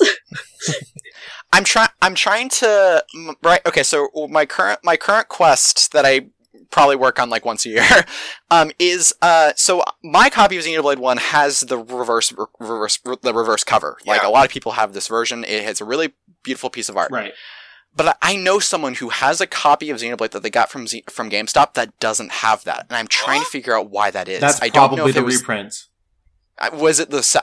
It might be the reprint. That's what I'm thinking, but I don't know for sure. But no, the first my Xenoblade copy I got it on day one. So also, what you can do is take a look at the Wii case that it shipped in, because if I think the original print. Over the disc holder, it says Wii, and then I think the second one it says Nintendo. So if that other one with that doesn't have the reversible cover, if that says Nintendo as well, that might just be a giveaway that it's a second print. This one says I'm looking at my copy right now. It says Nintendo, but it has the reversible cover, so I have no idea. I maybe I got it backwards. I gotta go check my copy because I know I got that one at launch. Yeah, I don't remember. I would have to check mine as well. Yeah.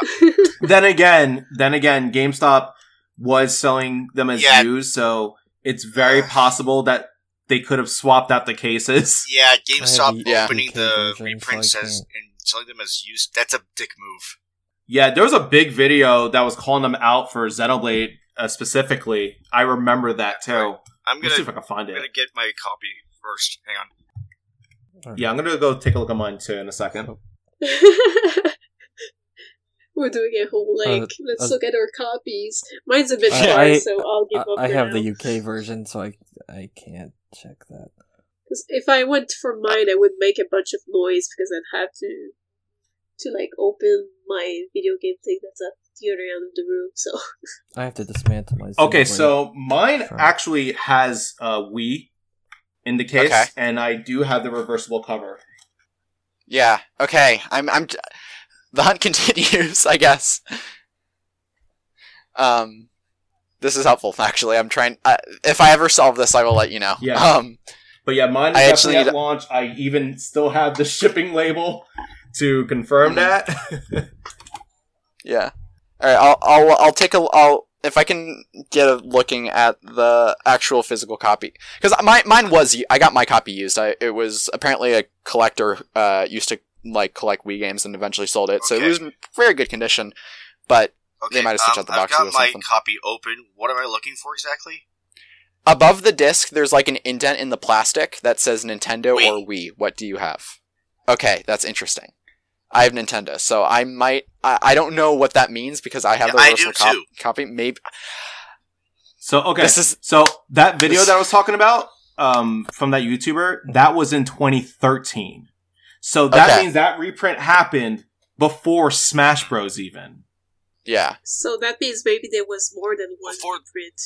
There If there was one absolutely around was. Xenoblade X as well, because they received copies then. Like, Yeah. So that's what's weird about this game, because I know a lot of people said that, like, it was super hard to find, it was a limited print, it's hard to find they didn't because ship any copies. because GameStop were big pricks. Yeah, basically, they were hoarding copies of it. So there's definitely a lot more that exists. I believe, don't Okay. quote me on this, I believe the initial print run sold around 300,000 copies in North America. I saw that number somewhere. I don't know if that's fact. Owen, you can fact check me on that one.